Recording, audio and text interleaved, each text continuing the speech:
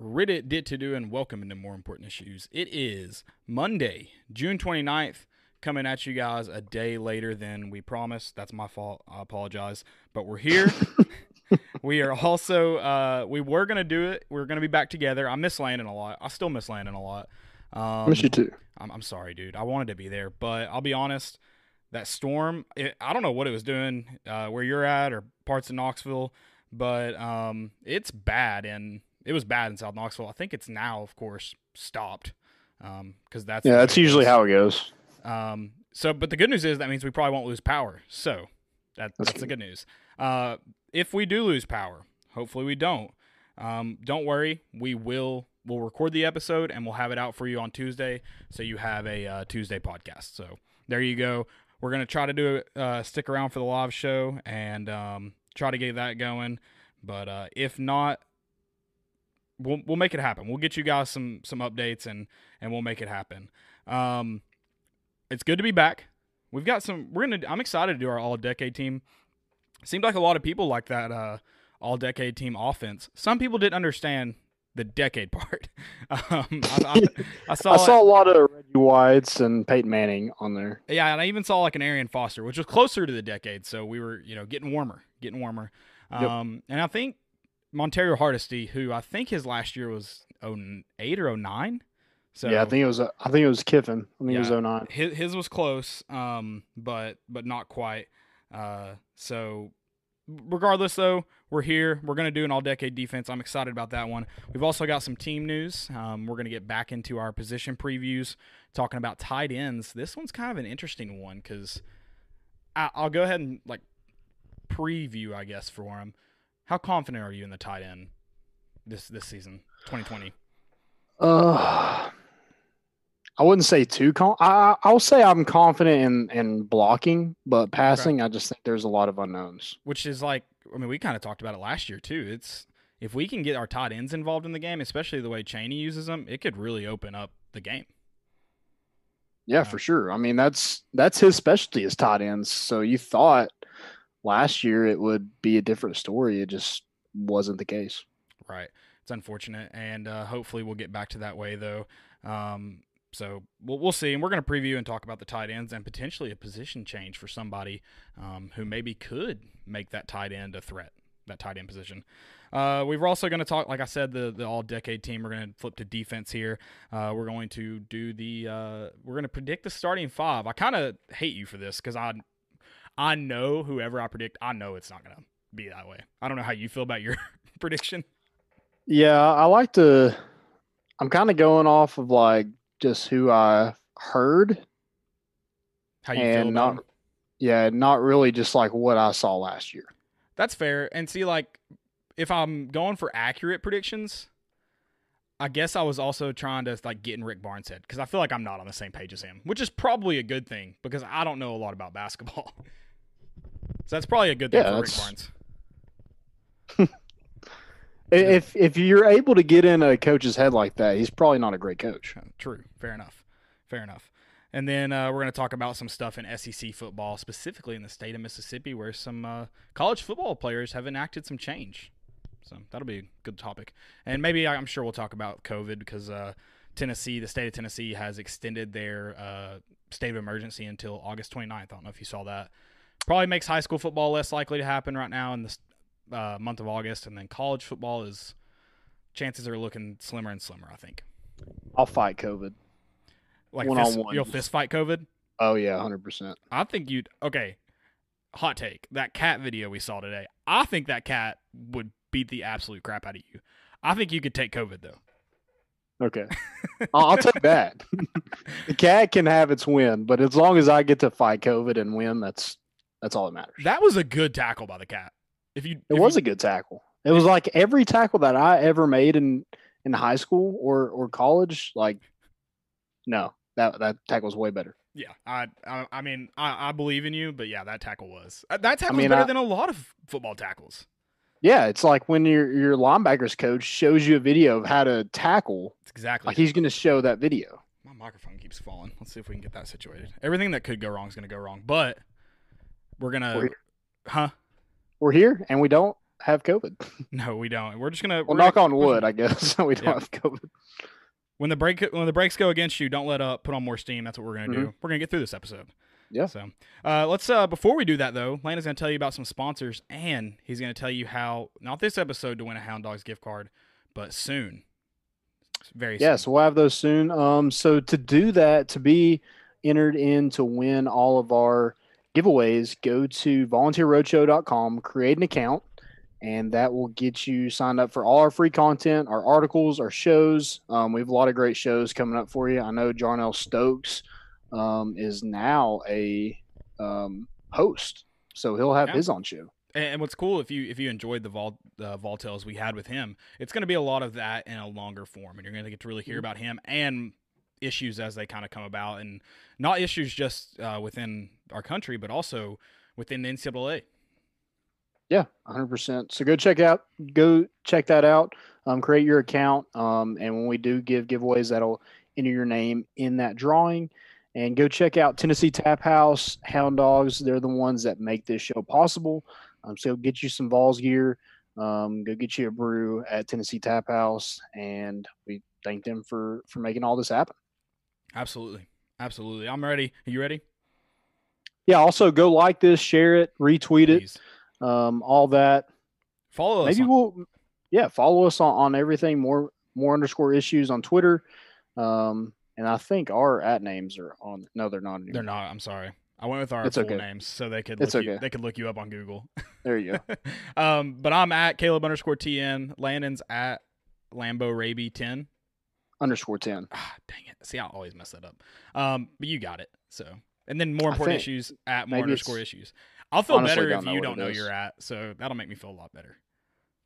It's Lambo_Raby10. That's there what we it is. go. All right. I always forget where the underscore's at. Go follow. I need to change mine. My @ name is like a joke from like 4 years ago. So I need to change it.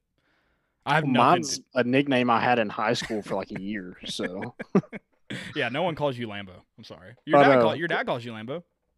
He does. So there you go. Term of endearment. Also, I'm on Twitter.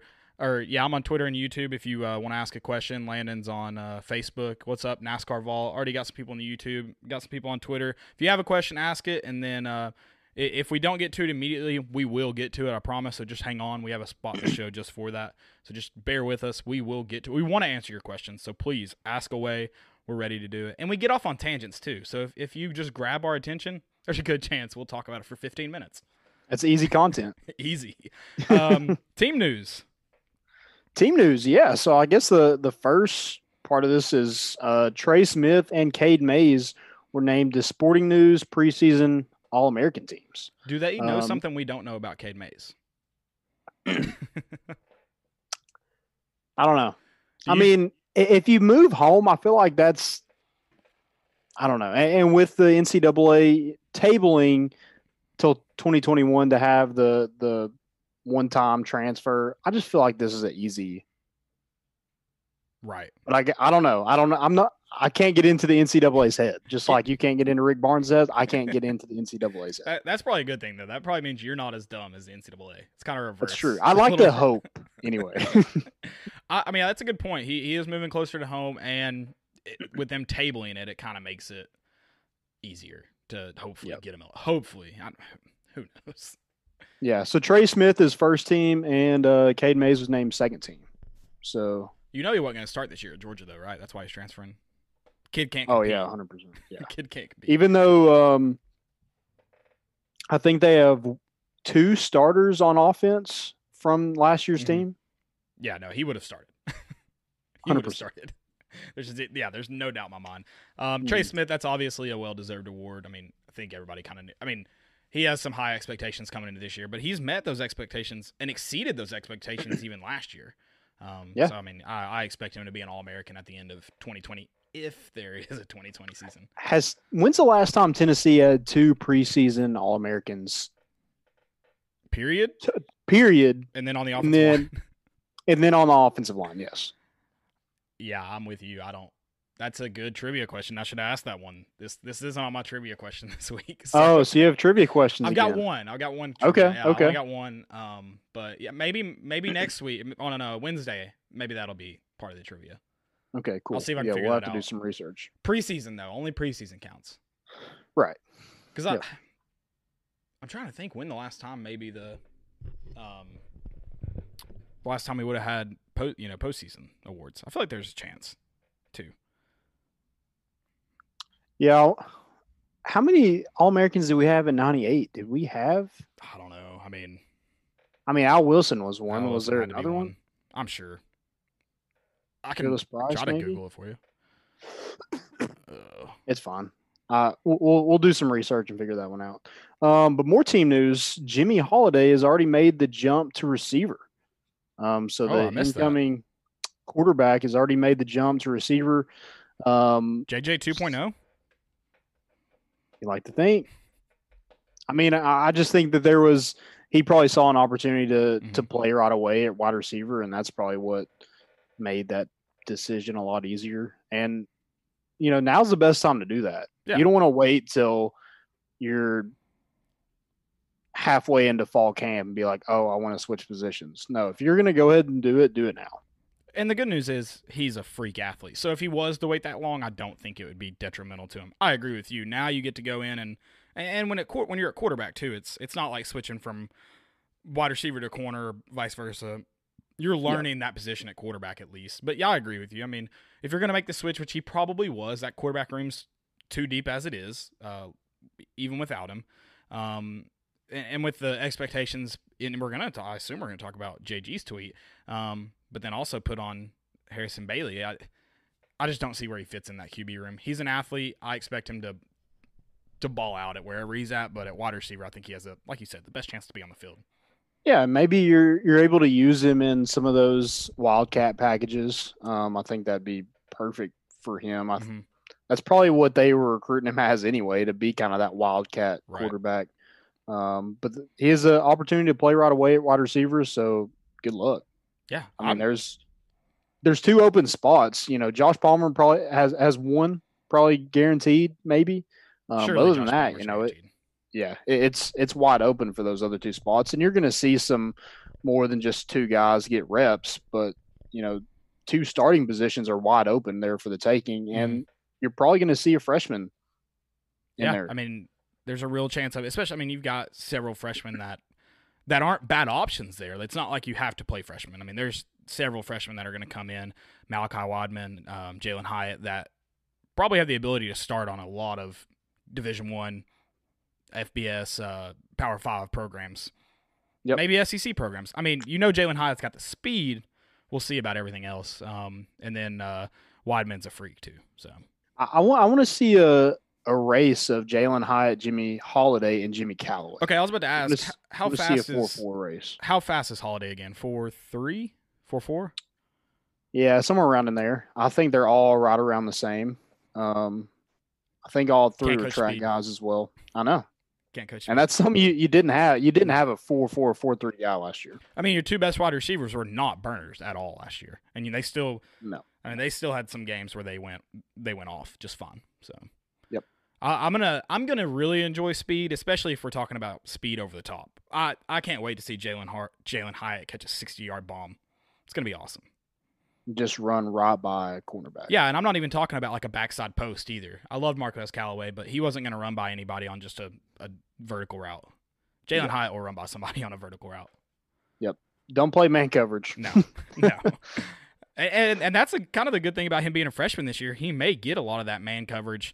They may shade to Palmer more early in the season, especially. So if you get a guy with that kind of speed, he's probably going to get open more often than not early on in the season. Now, do you have a quarterback that can get the ball to him? That's kind of where I'm at with this tight end position. I don't know we're about to talk about this. Before we do that, Caden Salter, kind of more team news, recruiting news, I guess. He is landed in Murfreesboro and competing at the Elite 11 finals. I didn't know it was in Murfreesboro. Started today. Wow. Yeah, they're playing it. I think they're saying it's in Nashville, but they're playing at Blackman, so that's Murfreesboro. If you live in Murfreesboro, you're from Nashville, right? Right, 100%. You claim Nashville. Yeah, exactly. There's something else I was going to ask you. I think it was with the Caden Salter thing. Who's the last? So did Harrison Bailey do the Elite 11? He did, yeah. I figured. Before that, Josh Dobbs, I assume, was the last one, or did JG do it? I think JG was. Was he the one that was injured and didn't compete, but he was eligible for it? Was that him? I think that's what it was. Okay. All right. I couldn't remember. And I think there was one kid that declined his invitation due to COVID. Okay. And then there was another one who has like a heart issue. That's the NC State guy, isn't it? Yep. Yeah, he didn't accept his either. Now, he may not be playing college football, right? Yeah, that's so. I think he was once committed to Alabama. No, maybe that's not right. But Tennessee looked at him, and then there was the heart issue came up, and they're like, "Oh, gotcha." So, gotcha. Oh, well, we'll see. Hopefully, the best for that kid. That sucks. Yeah, it does. That's tough. But, I mean, at least NC State took a chance. So if you're able to get a 4-star quarterback, and people are just scared to take him, I guess that's a chance NC State's willing to take. I would too if I were them. Yeah, I mean they probably need that kind of help, and give the kid a hopefully that's good. The kid gets a chance to play college football if he wants to take it. So right. I mean, look at Trey Smith has has his own health issues that he's taking. Hopefully NC State has they should. I don't really know much about NC State's football program, but the ability to really get him in with a doctor that can get him a plan to play football. So you're right. You ready to go to position preview? You got any other team news? That's all I got for team news. Let's head on over to the tight ends. This is an interesting position because we've talked about it, how big of a role this could be on this team in this Jim Chaney offense, but there's just not a solidified starter. Well, I guess there's a solidified starter, but if someone were to step up and play really well, I don't think it would be difficult to take this from Austin Pope.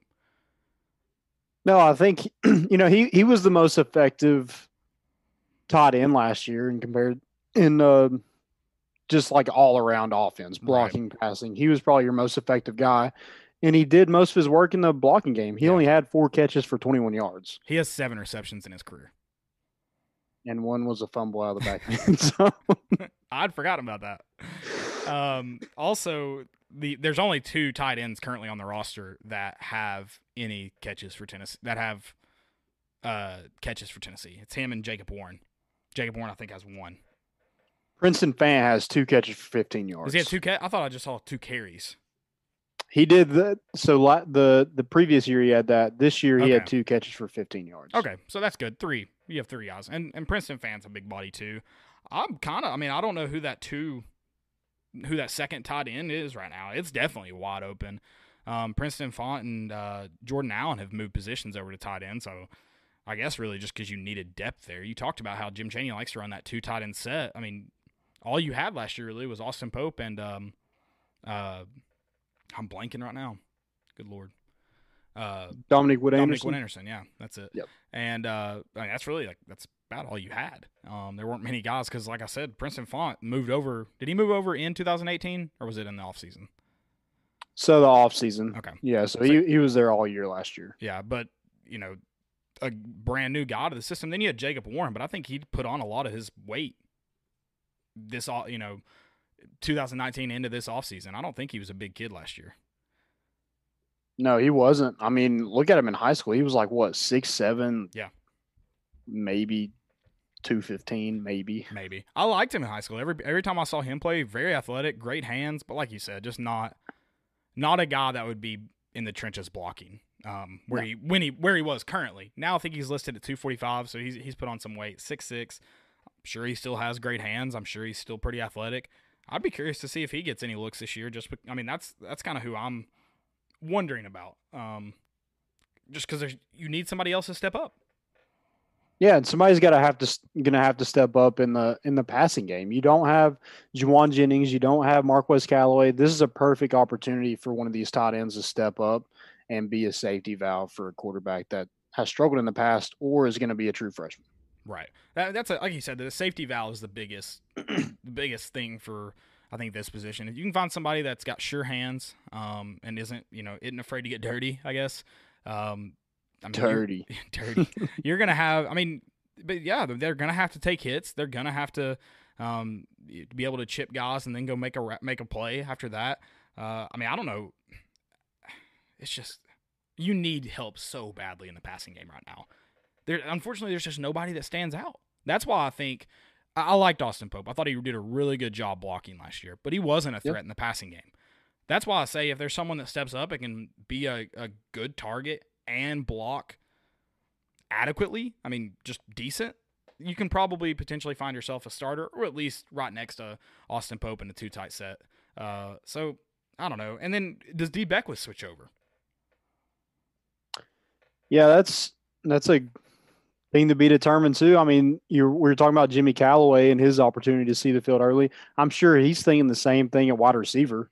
And if he's able to run a 4.4, I mean, good Lord. Yeah, but he's only listed at 215 right now. So does that switch happen this year? Is that something farther down the road? They try to put weight on him when they get a full offseason with him? Yeah, I think it's just a way. I think he wants to be a wide receiver. So they're going to give him the opportunity to do that. And then if it doesn't work out, you can always switch over. I'm more interested to see, because you weren't able to get your two big time prospects last year with Eric Gilbert and Darnell Washington. They chose LSU and Georgia. But next year, the 2021 class, you have help on the way. You have Hudson Wolf, who is listed as the #1 tight end in the country per Rivals. And you have a number of athletes like Trinity Bell, Julian Nixon, Rock Taylor, who could fit that mold as well. So I think you have some help on the way. I don't think this position is exactly where Pruitt wanted it to be. Right. I mean, I think it's getting there blocking. Now, you don't really have anybody that's produced anything in the passing game. Right. I mean, I think we talked, I don't know when we were talking about Eli Wolf. Yeah. And I think it was when we got Hudson Wolf, and Pruitt was like, "What position do you play?" He was like, "I play tight end." He's like, "Can you block a defensive end?" And he was like, "I don't know, but I can run a 4.4." Yeah, that's not it. I mean, that's exciting, but it's not what you need in a tight end. I mean, you need a guy. How often are you going to need to use that 4.4 speed versus how often are you going to need to be able to block a defensive end? Mm-hmm. So, or even an outside backer.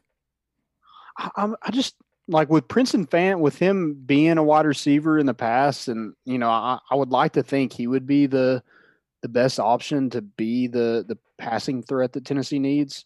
But it could be Jacob Warren. It could be the two redshirt freshmen that didn't really do anything last year, and that's Sean Brown and Jackson Lowe, who were, I think, both 4 stars or right around that 3. Yeah, I think they were 4-star. I think they were 3 stars. I think Jackson Lowe is, for a 3-star, pretty highly rated. I think he was pretty close to 4-star. I don't know about Sean Brown. Yeah, I think they're right around there. But you have Jim Chaney, who's a great tight end developer, and you have the new energetic coach in Osavet. Yeah. So I feel like this group could be good. And I think they're going to be good in blocking. But can somebody step up and be effective in the passing game is the only question I have. Yeah, I like what you said about I think they're going to block well. I think they're going to help in the rushing game plenty. I don't, especially Austin Pope. I don't have many questions about that. But you talked about how can someone be that safety valve? That's what I think that's what this team's lacking. And especially when we talk about helping a quarterback who just, he has experience, but he doesn't have a ton of great experience. His on-the-job training hasn't gone incredibly well. So can you have somebody that helps him out and be that safety valve? Can they be there in a check down? But you got to get through your check downs too. That's the thing about that. But I think that flips the script for this offense a lot. I think it helps take some pressure off of the rushing game, and then helps them take some pressure off the quarterbacks in terms of making those great throws all the time. We're not taking sacks if our first and second option don't get open. If you have a good tight end there that can find space and then catch the ball, and then if you get extra yards, that's gravy. That'd be nice, but we don't need it. But right. we do need someone who can get out in space and catch the ball. I mean, even Dominic Wood-Anderson, he dropped too many passes last year. I don't know if he dropped more than like 3, but as a tight end, if you drop 3 passes in a season and you're not a great tight end, I mean that's like half. That's a fourth of your chances. So yeah, I think last year he had 21 catches for 268 yards. He had how many catches? 21. Okay, so Which I was surprised at that. yeah, I was about to say I can't believe we targeted him that much. I'm almost willing to say he maybe had more drops than 3. But yeah, again, that 3 out of 21 though. I mean, that's that's a good chunk of your targets, and it probably affects your targets if you're dropping 3. But yeah, I just want to see a tight end step up. I understand D Beckwith wants to play wide receiver, but if that position gets stacked up, especially when you talk about Jimmy Holiday flipping over too. I mean, there's another person you add to that room. I'd love to see him put on some size and be a dangerous threat. And then you bring in Hudson Wolf next year. I mean, that could be a really, really dangerous tight end group. Yeah. We'll see. I mean, we're going to run a lot of 2 tight end sets, so somebody's going to have to step up. That's the fact of the matter. You're going to have to see some. Is it Jacob Warren? Is it Princeton Fant?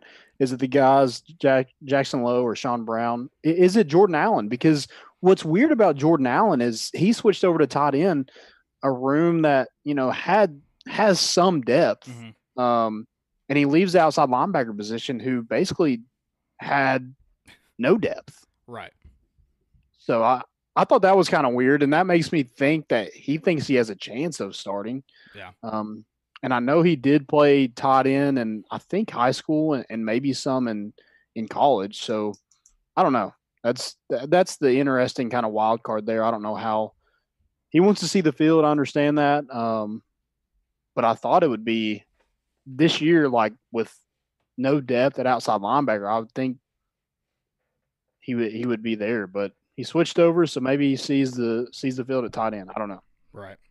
I don't know. I hope we find somebody there. I hope we find I hope Austin Pope comes along, especially in the passing game. That would be nice. Yeah, because he was a big wide receiver at CAK, and I think he has good hands. It just, I don't know.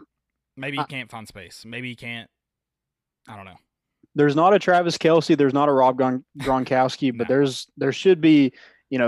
Jason Witten has made millions and millions of dollars. Is going to be a Hall of Famer just being a safety valve. Yeah, I mean that's pretty much it. He's not. I mean he does get open most of the time, but a lot of times he's just finding space. He's just sitting in a hole. So right, he's a big old body. I'll take a big old body too. I don't need 4.4 speed. I'm excited for Hudson Wolf to get on campus. Yeah, but I mean his speed's pretty good too, isn't it? No, his is not. His isn't great. I don't know who I was thinking of. His speed could use some work. Yeah, he gets open. He does get open. You can get faster. You can't. Yeah. Like I feel like it's a lot harder to get bigger. You can't. You can get like a healthy big. You can get quicker. I don't know about faster. Right. You can get quicker. Right. That's true. Yeah. But that's all you really need in a tight end. Just get those quick twitch muscles going. That's all we need. I thought you were lagging for a second. I was faking a scurvy. Well, I don't have anything else for the tight ends other than I just really hope this is a great position this year. I don't know if you really have the talent to make a huge impact there. It's just it's not your strongest grouping, especially on offense. But I think there are some guys there that could at least be impactful. How impactful? I don't think a lot, but maybe. We'll see. Yeah, I think it's up to them. It's up to them to get with JG and work on timing, or JG or whoever is under center for Tennessee. Work on timing and just build that bond and build that trust. Trust that they're going to be open. Trust that they're going to catch the ball. Trust that they're going to block and everything like that. I feel like it's kind of on them. I think it's a perfect opportunity for them to be utilized, so they got to take advantage of it. Oh, absolutely. Absolutely. You ready to go to the defense? Talk some all-decade team. This is fun. This is a hard. I'll be honest. This is kind of a hard one because this was hard. I don't know if you've watched Tennessee football in the last decade, but there was a book. There was a book named after it. Yeah, the defense was not the. It was probably the definition of dysfunction for most of the decade. There were some highlight moments, but I mean, even when you talk about the 1 year in 2016 when you probably should have been better, your defense should have been better. Coach didn't trust your defensive coordinator, and that kills you. So that kills you. But all-decade defense, where do you want to start? Starting the secondary, we starting in the defensive line?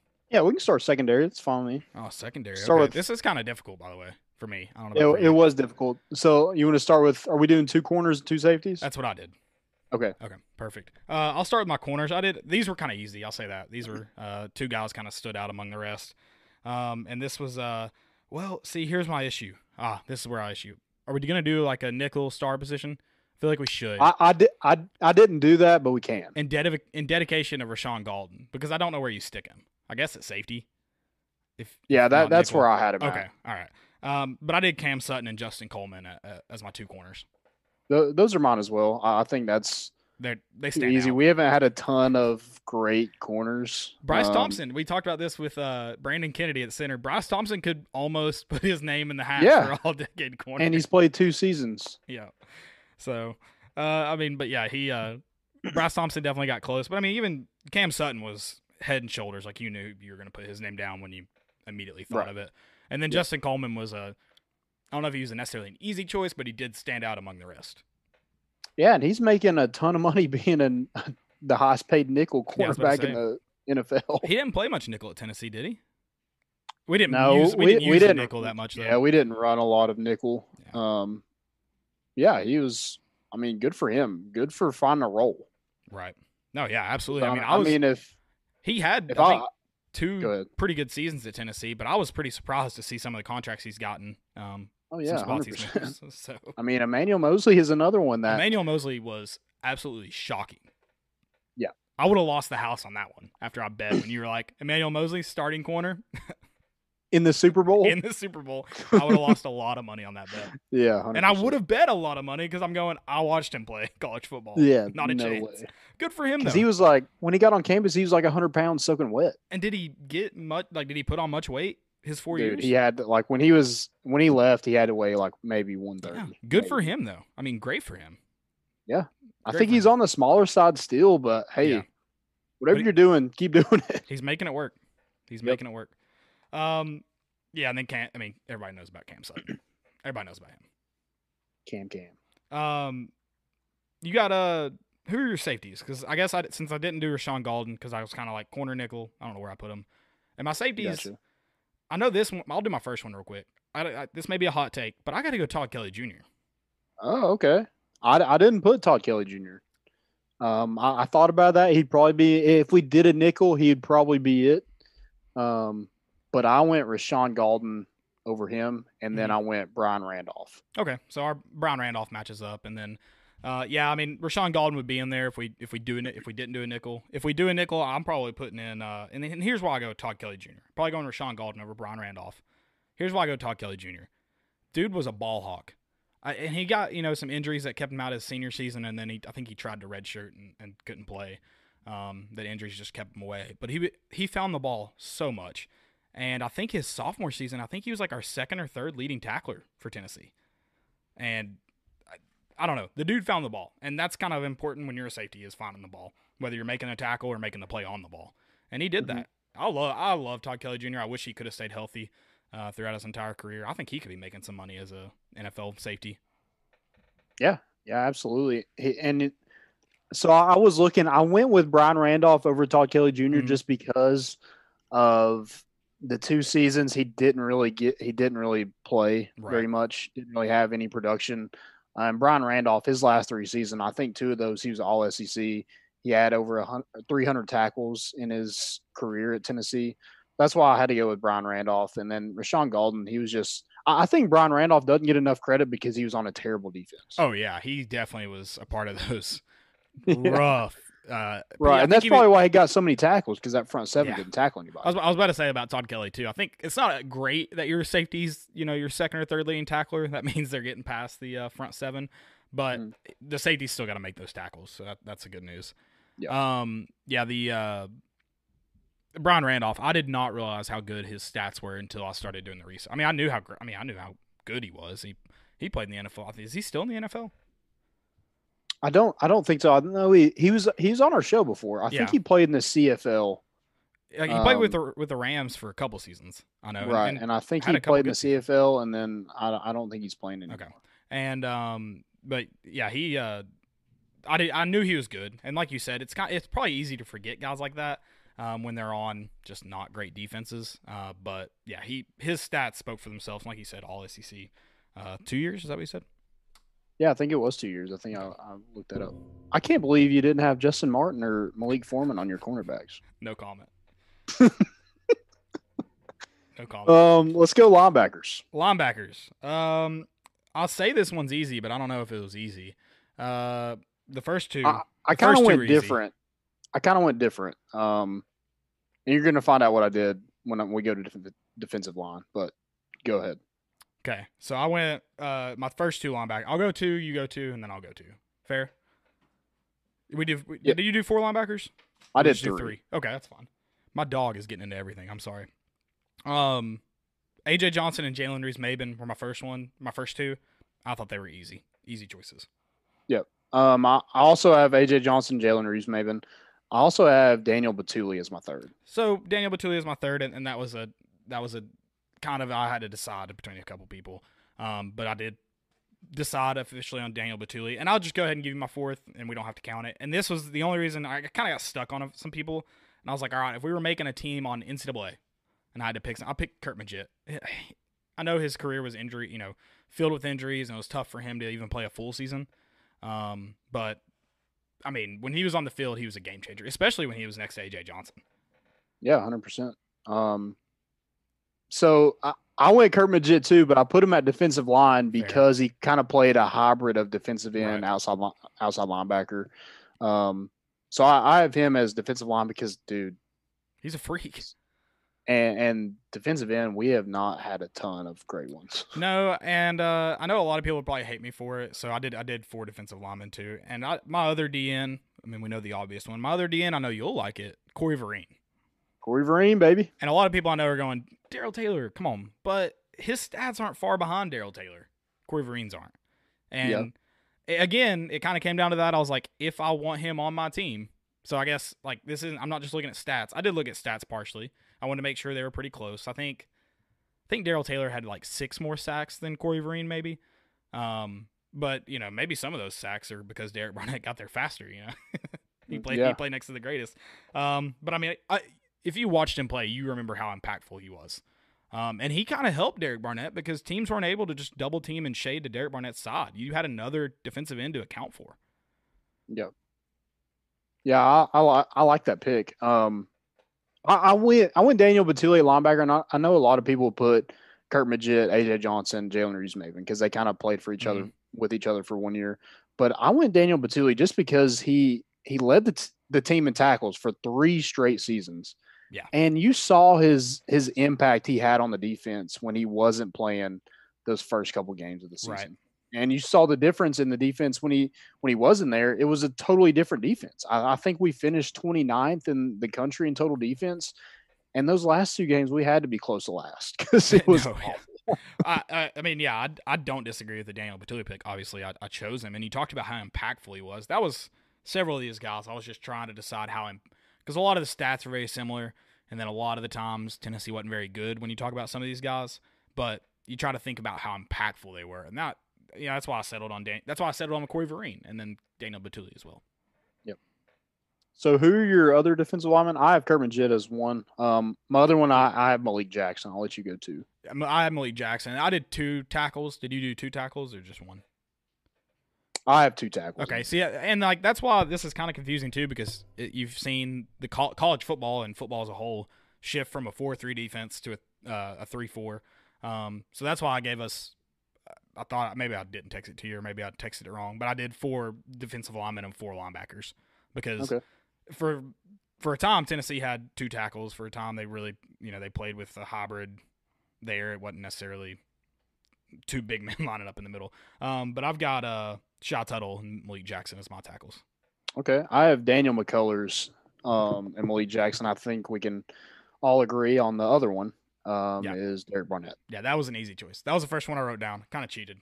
Got off to a good start. It's like writing your name on a paper.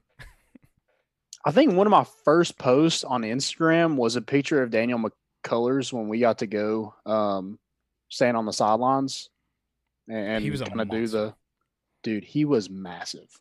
He takes up my whole screen on a picture. What were his stats in college, though? I know he's still in the league.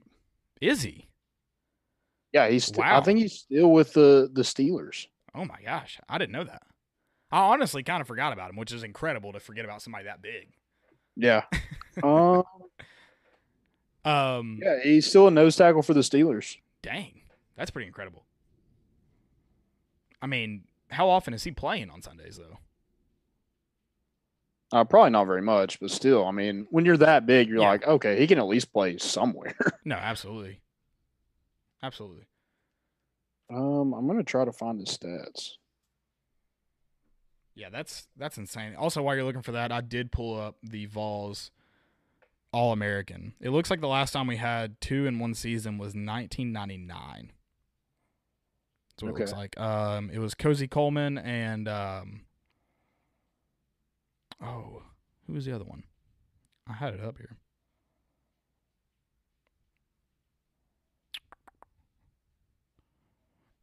Well, I lost it. I had it up here a second ago. So he had in 2 seasons he had 41 tackles, or 72 total tackles, 41 solo tackles, 10 tackles for loss, and 1.5 sacks.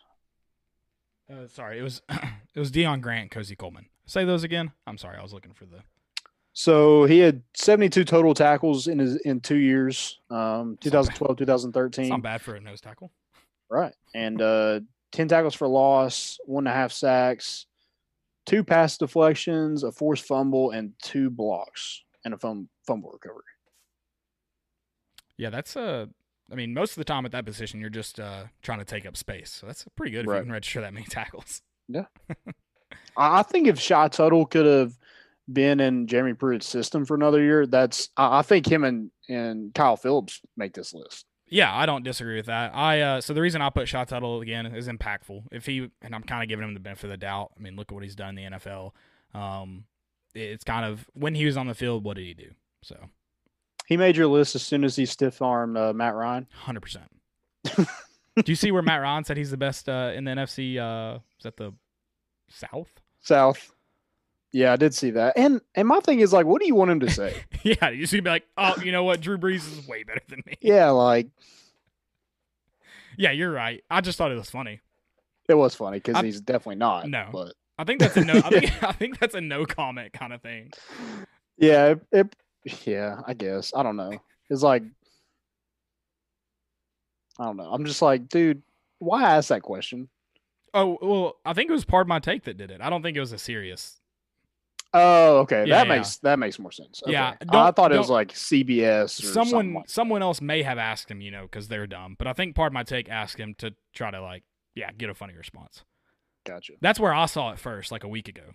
But then I did see it. Well, that's. I mean, you got to say that then. If you're on Pardon My Take, you got to say it. Yeah, it's me. I don't disagree. I don't disagree at all. But dude, you did get stiff arm into the ground by Shy Tuttle.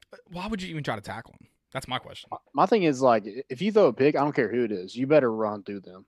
Yeah. Form tackle like that cat we saw today. I disagree. I don't like that. Like anytime I threw a pick in like high school, I had to tackle the guy. Yeah, but you're not. Even if it was a late hit, I'm tackling him. You're not an all-pro quarterback. No offense. Well, I know that. But still, like that's how much.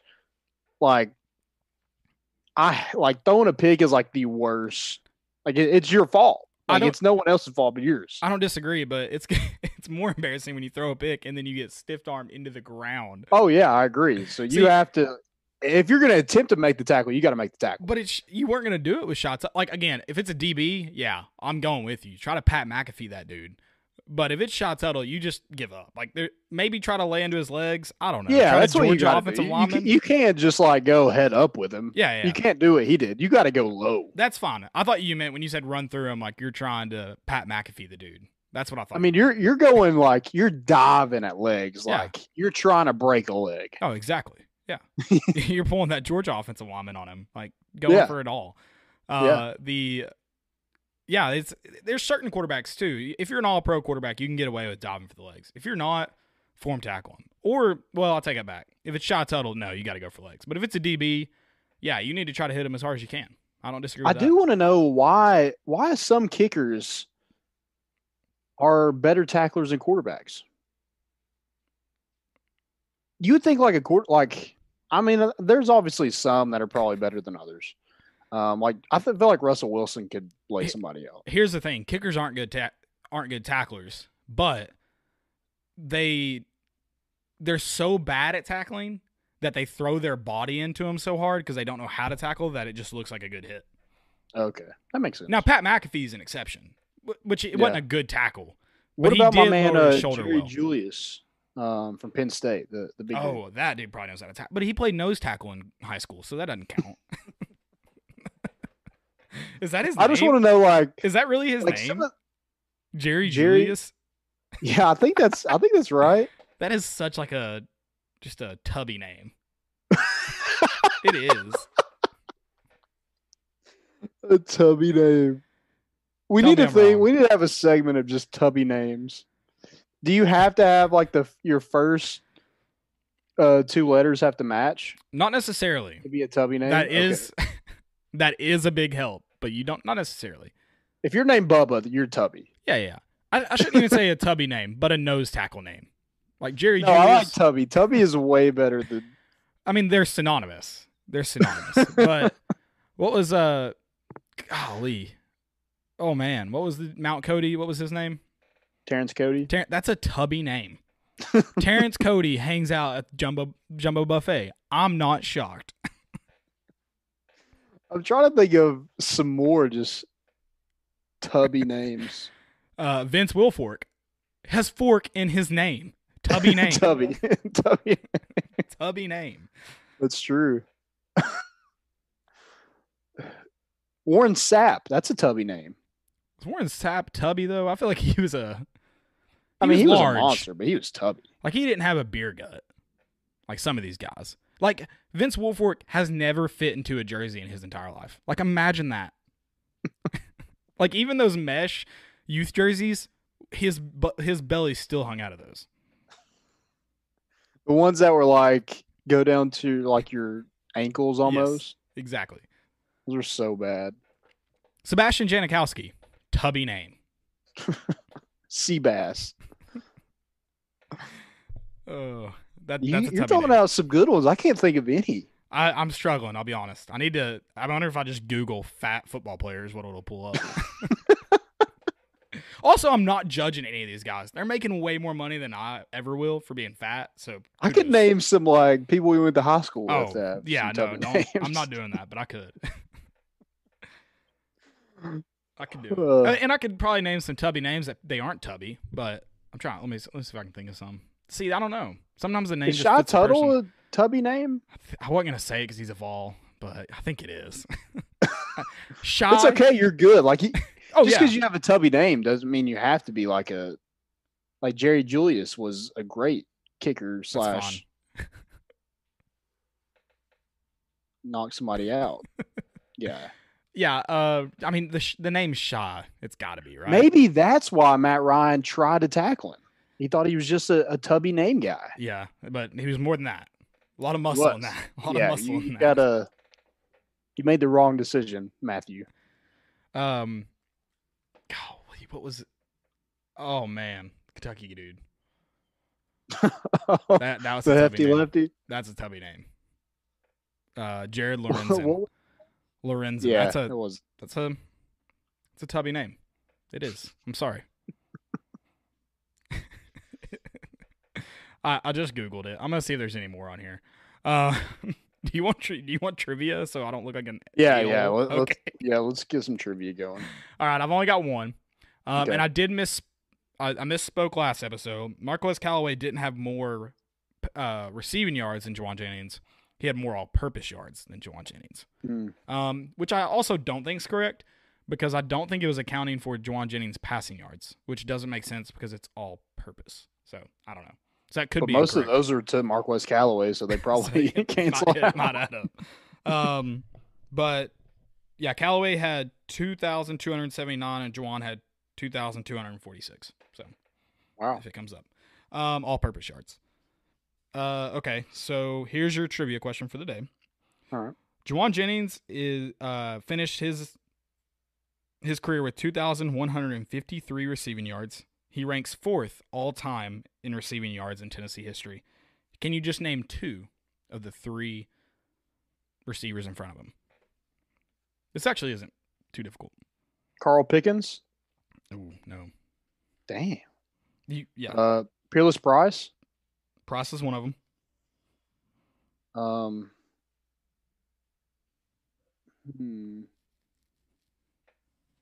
Are we talking like old?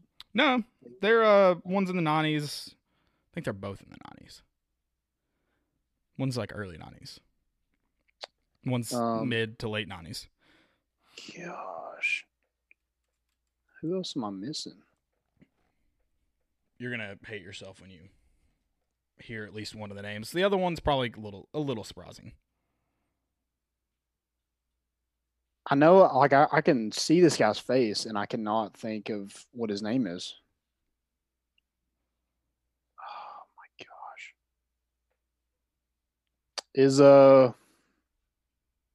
Is Robert Meacham on there? Meacham is 5th. One spot behind Jauan Jennings.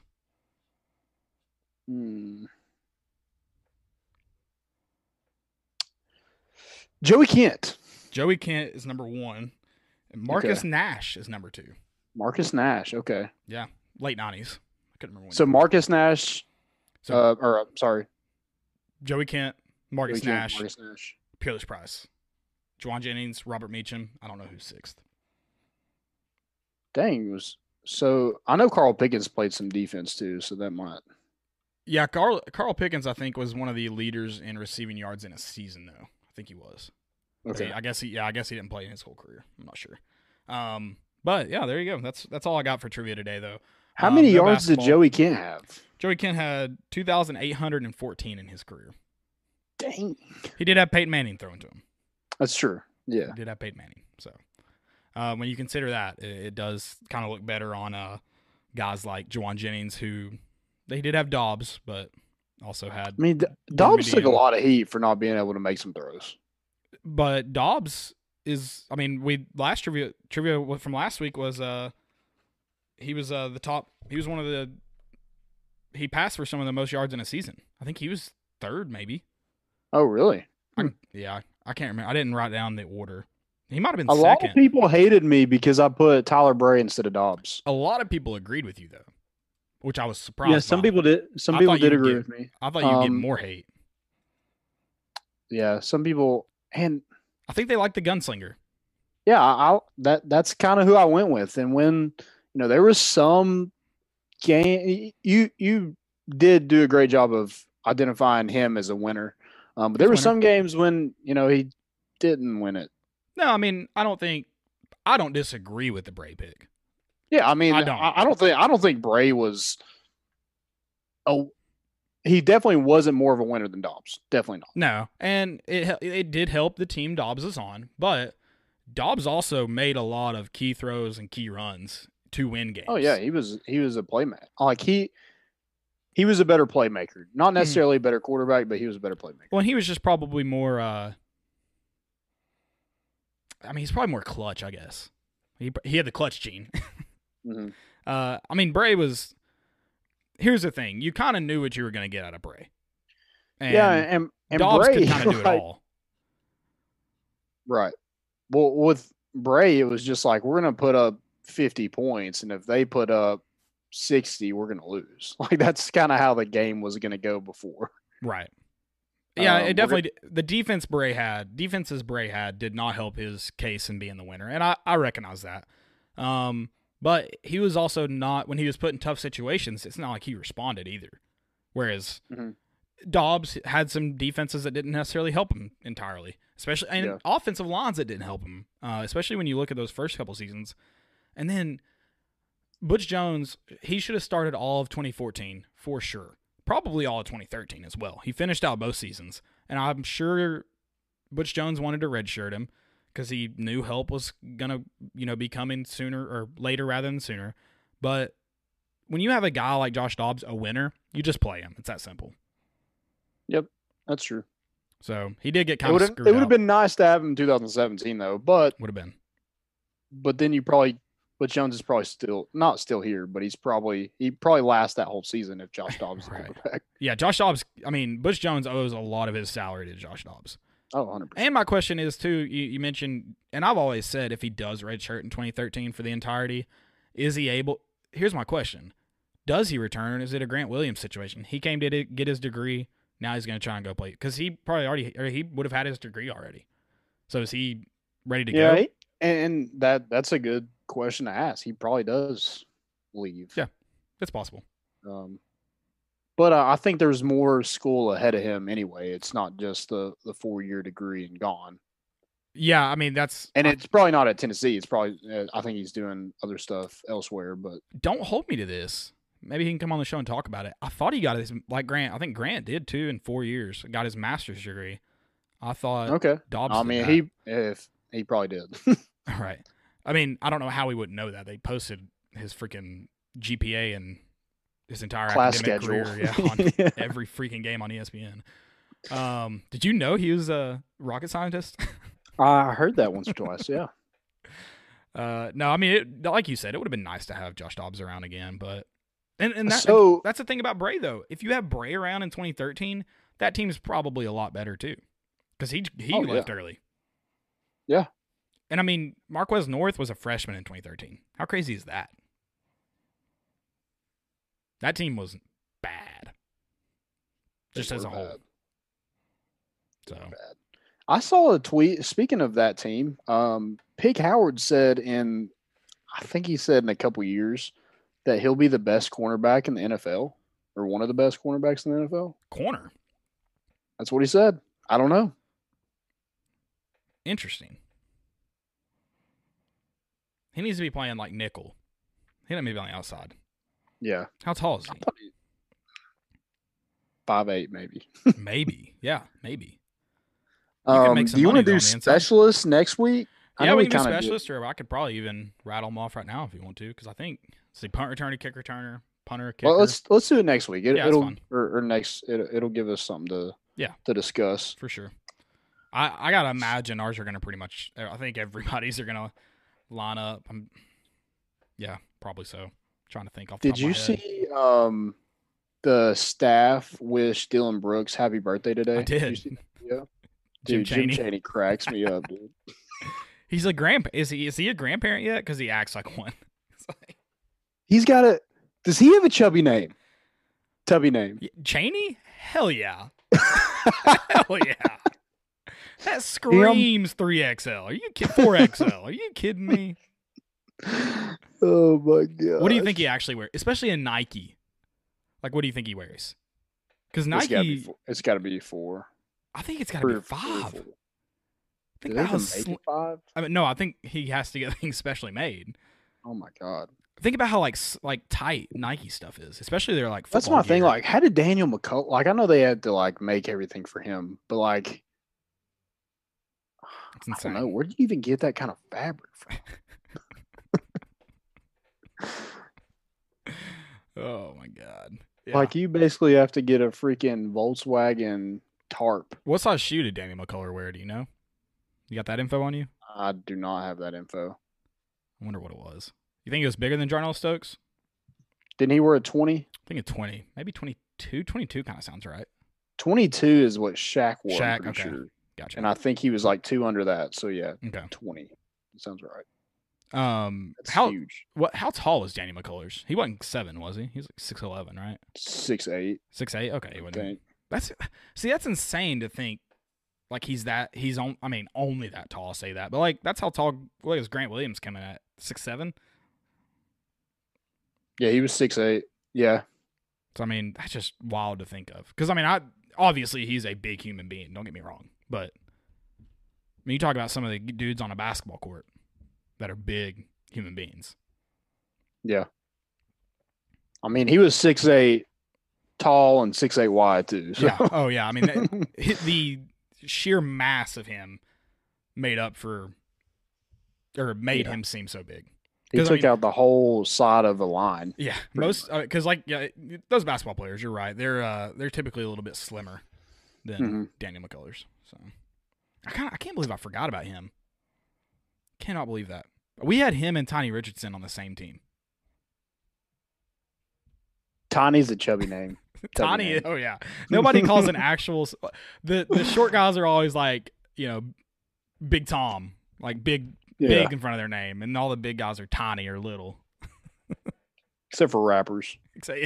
Well, they're little, not little. That's the difference. I'm not getting back into that. All right, basketball. I hate you for this, by the way, but basketball. Let's do it. Basketball. Let's get it. I need to flip back over here. Predicting the starting five for next year's team. Dude, I don't know. And so I kind of have to. I feel like you'll kind of have the same thing too. But whether or not Yves Pons comes back, that's one. I guess we kind of have to make up for. I don't really have two lineups, but yeah, I just kind of flipped him with somebody. Yeah, so that's kind of what I did too. Okay. I'll start, I guess. I feel like this is wrong, but part of me in my heart tells me it's right. I think Vescovi's got to start at point guard. He's going to have the most experience. He looked better bringing the ball up the court than Josiah last year. Mm-hmm. I got to imagine his speed's going to get better. He doesn't kill you defensively. I've got to think it's Vescovi. I got a hot take. I mean, I'm not going to disagree. That's the thing, because I just don't know. Well, I have a hot take, and this is a hot take. I know. I think okay. 3 of our starting guards next year did not play last year. You think okay? I thought maybe you're going with the ticket for a second. Thought maybe you're buying into the ticket hype or something. No, I want to, but no, I haven't bought in yet. I'm gonna need a little bit more meat on the bones. I thought you were gonna ride the defensive prowess. That was what I thought. No, I'm going full offense. I'm going Victor Bailey Jr. at point guard. I'm going the other 2 guards, Keon Johnson and Jaden Springer. Man, I don't disagree with Keon Johnson and Jaden Springer at all. I've got them written down, and then I've got the possibility of Josiah sneaking in over Jaden Springer. Possibility. I don't think I like that, but again, you add in that experience. I gotta imagine he's had more time on campus. I gotta imagine he potentially gets that nod, and I feel like Rick Barnes is hesitant to start freshmen. So but I know we've talked about how these freshmen are different than most freshmen. Right. Yeah. I definitely think Keon Johnson's starter. I think you could pencil. I think he's in there. I do. That's the one. That's the 2. I've got 2 guys on here that I'm confident will start: John Fulgerson and Keon Johnson. Yep. I'm going with Victor Bailey Jr. Everything I've heard. That's wild. I mean, everything I've heard says that's the key next year, and I don't feel great about it because I feel like Vescovi was, besides John Fulgerson, he was our best player. He just did so much for the offense. And maybe creative. It was just because we didn't have anything else. But this is just what I think. Yeah. I actually watched an Oregon basketball game today. Did you watch a home game? Maybe. Yeah. Did you get a headache from the court? Oh yeah, 100%. Dude, I can't. I've tried. I've seen Oregon on TV and I've turned it off. It's terrible. And the kid can shoot. He can get to the rim. He's super athletic, and he just reminds me of Jordan Bone. And he only averaged 7 points. I don't know what the deal was at Oregon, but I think with him having 2 full off seasons with Rick Barnes playing that point guard position is only going to help him. Do you know how many minutes he had at Oregon? I think it was around 19. Gotcha. His sophomore season. See, I'd love to have another point guard like Jordan Bone, but I love the creativity of Vescovi, and he's not afraid to get to the rim. Now, the knock I'll have is he's a lot like most white guys. When they're going to the rim, they're looking to pass. He's not typically aggressive. And he's a little slower. Like he's not as like athletically gifted as, the Kentucky guards every year. I'm hoping he gets a little bit quicker in the offseason. But yes, he's not just this raw athlete. You're right. Yep. You're right. I don't know. I don't feel great about it because I love what Vescovi brought to the team. And if it's not, what I'm hearing is just the same that I heard with Jalen Johnson, then right. But that's what I'm going with. Victor Bailey Jr. at point guard, Vescovi. I think he's the first one off the bench. And hopefully Triple J is another one that's able to come off the bench. And I'm sure some of those guys will start some games. Yeah. And maybe it's not the first game. Maybe it's not this lineup. Right. But I think when we get to SEC play, that's when you'll find out who exactly the lineup's going to. I agree. Okay, so you talked about how Eves Pons. Let's talk about this real quick. Well, let's talk about Eves Pons' possibility going to the NBA after this. Let's hit this. Okay. I've got this may be a hot take, but I just think we need the way he plays, his style so bad, especially in the starting lineup. I've got EJ Anosike starting next to Fulkerson. I do too. I don't think you can. I don't think Plavsic gave you really anything, especially the expectations that we thought we were getting with him were not met whatsoever. Mm-hmm. But yeah, you just need kind of that bull in the ring, and I think with what you had in Admiral Schofield and Grant Williams, just having a guy that can fight for rebounds, a guy that's just going to wreak havoc in the paint is something that we need. And I think EJ Anosike is the perfect guy for that if Eves Pons is not back at Tennessee. Right. And there's a possibility. Which I think the longer this goes on, I think it's got to be he's going. Yeah. And the draft's going to look a little bit different too. So I think he's got longer to decide. So that is one part of it. But I just think, first off, I'll start with EJ. I think, like you said, we need that mentality of going and getting rebounds, but he's also going to be more of a rim protector than Urosh. And then you have Kumwa. I didn't see enough last year from him to think he could be a starter on this lineup. Even if EJ Anosike wasn't here, I think you go with more look of a small ball lineup with Fulkerson at the 5. Especially if you're able to, Bree Barnes is going to focus on defense. That defense is going to be good. Mm-hmm. And if you have guys that can put the ball in the net, I mean, you don't need a 7-footer. No, you don't. No, we needed a 7-footer last year because we didn't have guys that could put it in the net. No. And EJ Anosike is going to play. He's going to move guys around in the paint, so it kind of makes up for that lack of height. But he can block shots. Fulkerson can block shots. I mean, you have the ability to protect the rim at least a little bit. I mean, maybe not as much as Eves Pons, but you have the ability to block. Now, Kumwa showed flashes of good stuff, but not enough. And I hope he comes along, and I hope he's able to give us some quality minutes. But he can't start. Yeah, he was very timid, and it looked like he got worse as the season went on. It was like he was scared to make a mistake, and when he did, he just folded. See, I don't think it was worse. I think he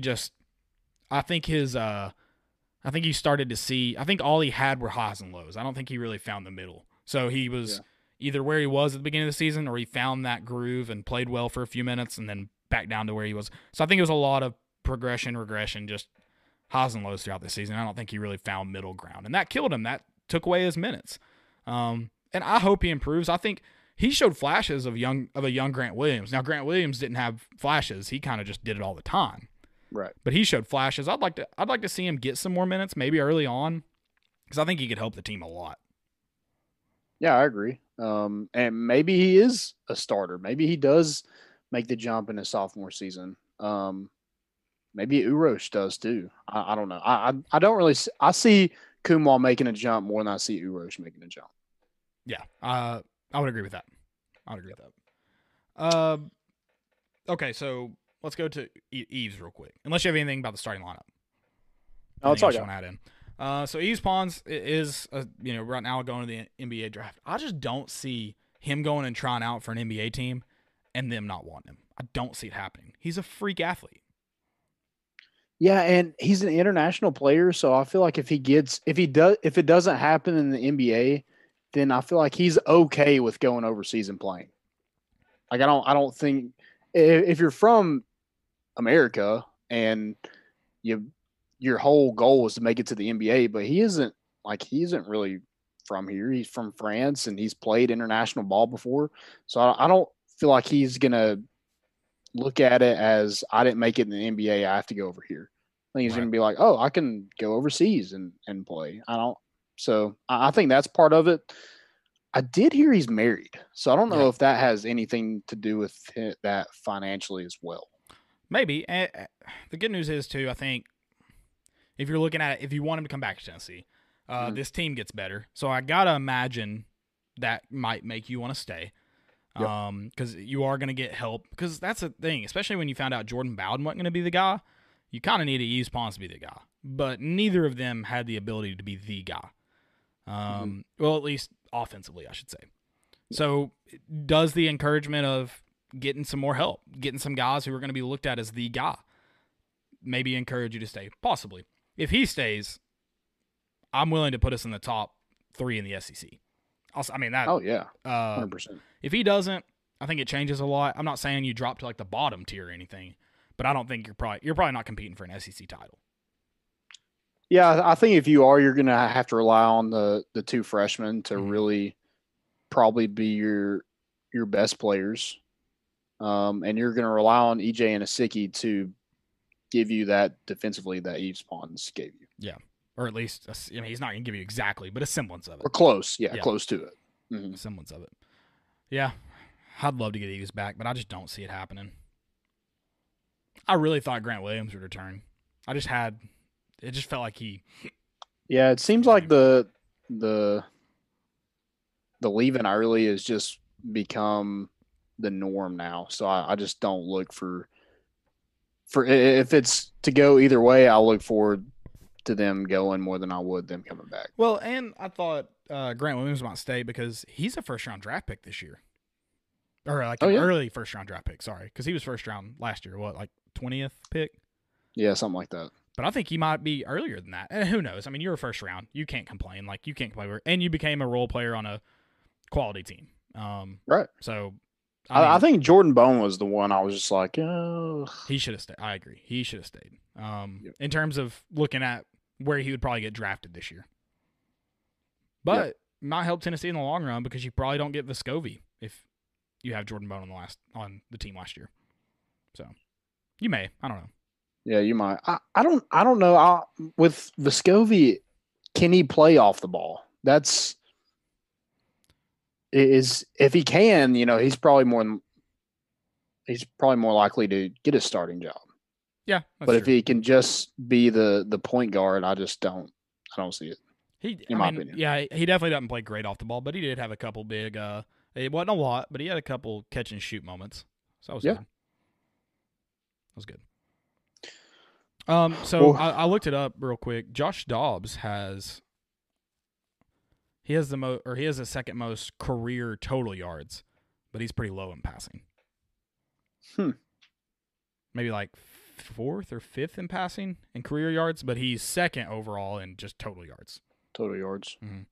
Is Peyton number 1? Yeah, he has. Peyton has negative 181 yards rushing. Julie said, "Hi guys." Hey, Julie. Hello, Julie. Is that our Julie or another Julie? Oh, Julie Bivens. It is our Julie. That's our. It Julie. is our Julie. Our Julie. Love you, Julie. Trying to find the passing per season stats. I haven't found them yet. I would love to get Yves Pons back though. I'd love to.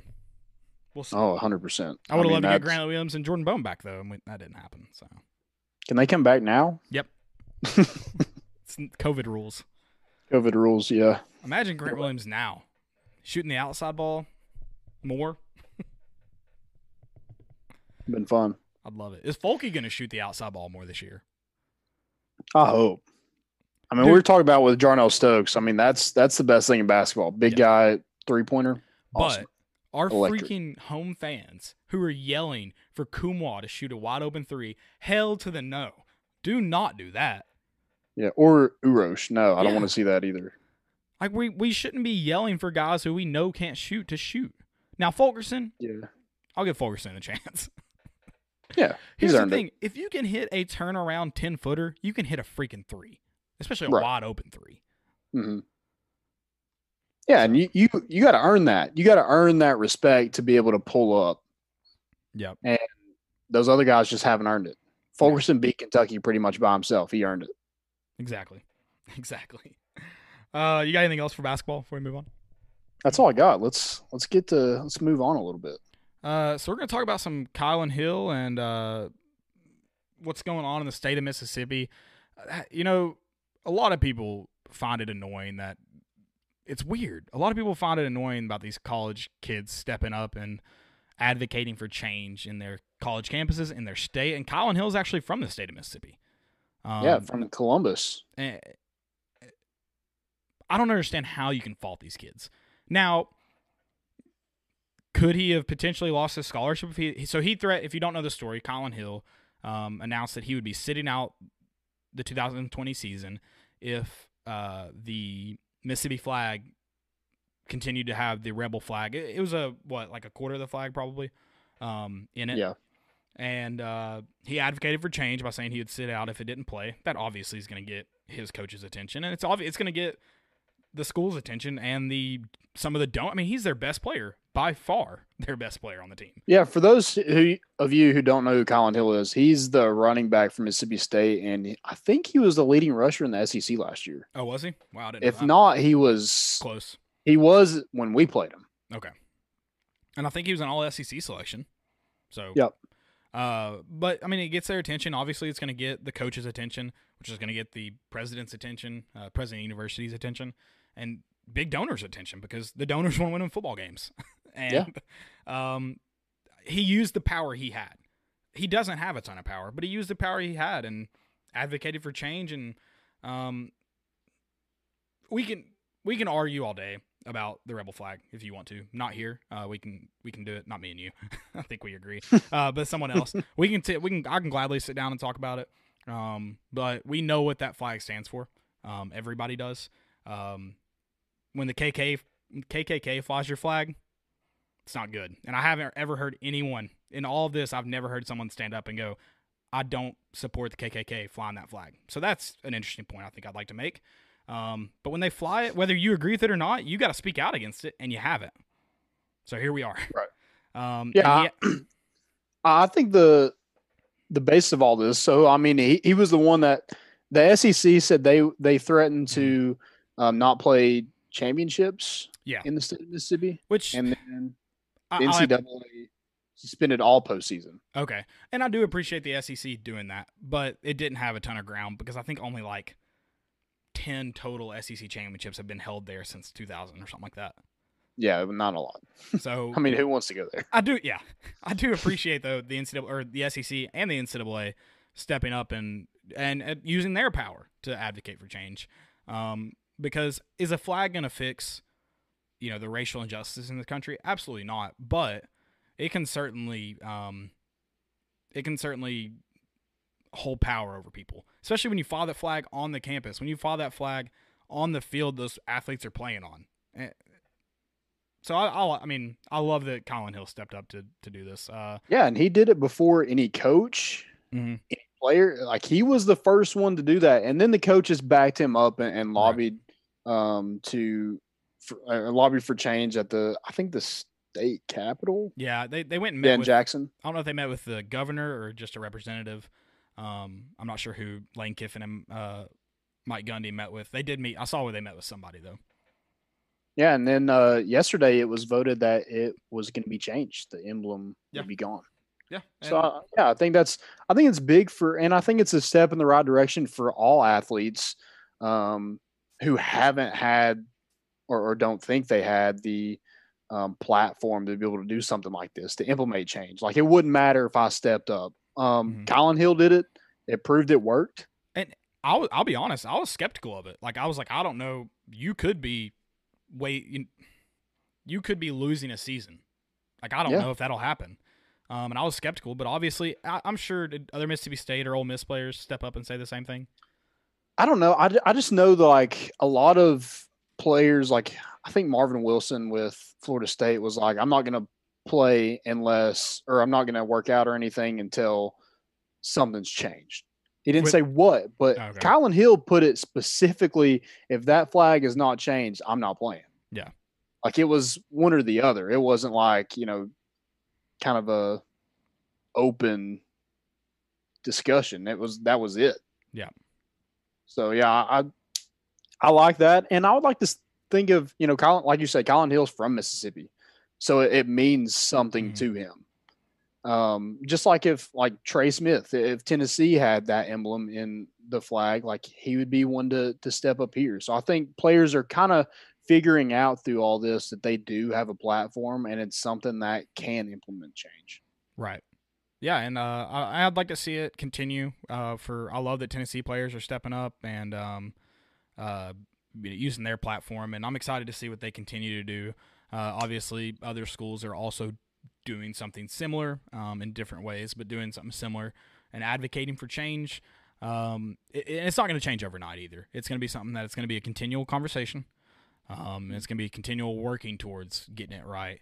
And I'm excited that schools and the NCAA and the SEC, because all in all, when you look at collegiate athletics and what it's supposed to stand for, and they talk about how it's amateurism and, what amateurism stands for. You talk about growing these people not just as players, but as young men and women and citizens in society. It's going to be a constant conversation.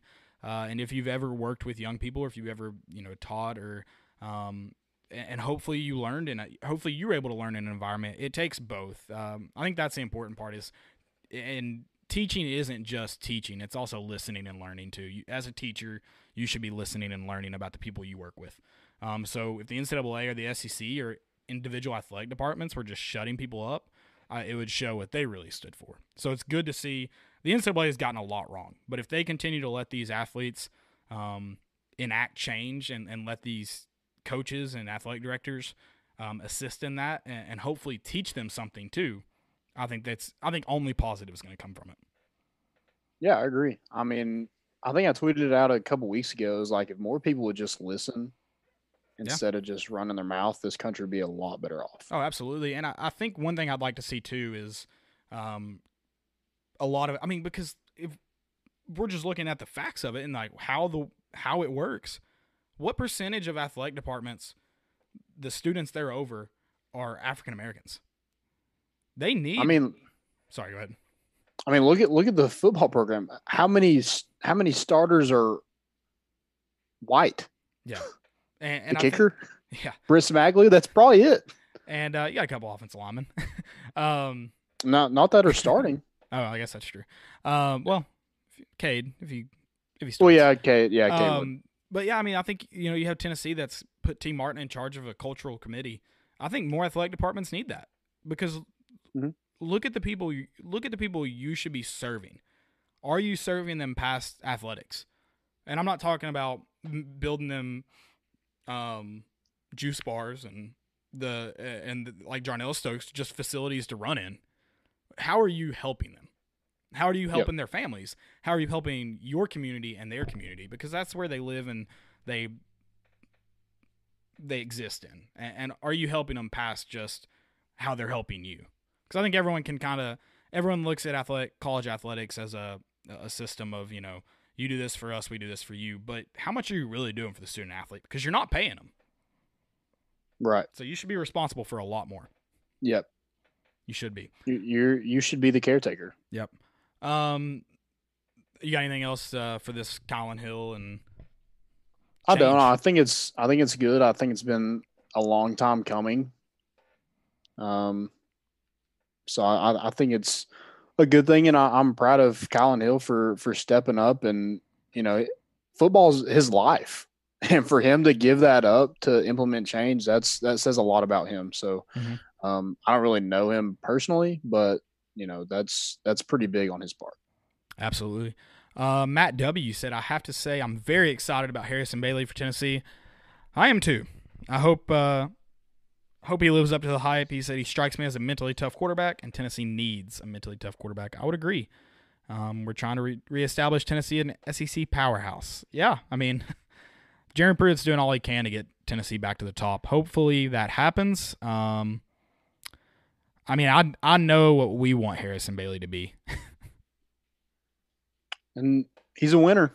Everywhere he's gone, he's been a winner. I passed Lowndes County on the way back from the beach, or not Lowndes County, Lowndes High School in Georgia. That was the team that they beat in the state finals last season. And dude, that place is huge, first of all. Is it? And then I looked it up. They were like the number 9 team in the country when Marietta played them, and Harrison Bailey beat them. So kid's a winner. Glad he's of all, and we'll see. I feel like if he can just be consistent, I feel like that gives him a leg up. Yeah. In my opinion. I agree. So we'll see. Hey, I think your dad threw you the assist on the Joey Kent trivia. I just saw the comment, so I'm sorry, Tracy, but he commented Joey Kent, so I think it was throwing you the assist there. Okay, I appreciate it. He gave me the assist the other night too. He was. Oh, did he? What were we? Ladder ball. We were talking about gotcha. Beach games. Yeah, he watches out for me still. I'm 25. He still watches out for me. So, are we ready for questions? Yeah, let's do some questions. So Eric Smith, you remember Eric Smith, right? I love Eric Smith. Good dude. Yeah. He says with Juwan Jennings and Batuli gone, who will be the new leaders to step up and motivate the team on each side of the ball? I misspoke, by the way. Great dude. He is a great dude. Man, I gotta assume offensively. See, I don't know. I gotta think Eric Gray is gonna be one of the guys because speaking of skill positions, he's the only returner that you know is gonna be the guy. I think Josh Palmer has that ability, but you haven't seen it out of him yet. The last 3 games of the season, you saw it out of Eric Gray. So I don't know how vocal of a leader he is, but I know he plays kind of the mentality Coach Pruitt wants the team to play with. So I think he's gonna be he's got to be somebody they look to. And JG should be that guy too. He should be by this point. But I'm not convinced. Yeah, that's kind of what I would say. Trey Smith would definitely be one. Yeah. But he's kind of already been, I guess, that guy on offense. But yeah, JG absolutely should. He plays the most important position in all of sports. Yep. And so he should be a leader. I mean, look at the teams that have won a national title. Mm-hmm. Or look at the teams who won a Super Bowl. Who's the face? Do they win without a good quarterback? No. Do they win without a leader at quarterback? No. No. And that's the thing. He doesn't have to be the best player on the field, but he's got to be the most composed, and he's got to be a leader. Yep. That's what you need. That's what you need. I mean, look at Joe Burrow last year. All those guys would take a bullet for Joe Burrow. Because he would do the same for them. Yeah. Now they fought for him tooth and nail. So, if he can get this team kind of unified and lots of fire underneath them and they can trust him the same as he trusts them, I feel like this is going to be a good football team. But I feel like a lot of it rests on JG's shoulders. Yep. I would agree. That's kind of the only question I got. Do you have any? I haven't gotten any on Twitter or YouTube here. Okay. I don't have any on Facebook as well. But we can move on to segments. If y'all think of any or have any, feel free to drop those in the comments and we'll get to those. We'll definitely get them. Most important of the week. Most important. It's got to be Cam going to the Pats. Dude, I love that. So that rumor got floated out a while ago. I don't know if you remember. Yeah. Maybe right when Carolina released him. Maybe it got floated out then. I was all in. Now it's gonna take Cam, getting back to 2014, whatever year that was, 2015, getting back to that Cam. But it's 2015. I don't know what year it was. Whatever year they went to the Super Bowl was probably his last year, though, being Cam Newton. But 2016, what year was it? I know you just looked on that Bud Light. Yeah, hold on. I think it was 2016 because I think it was your 21st?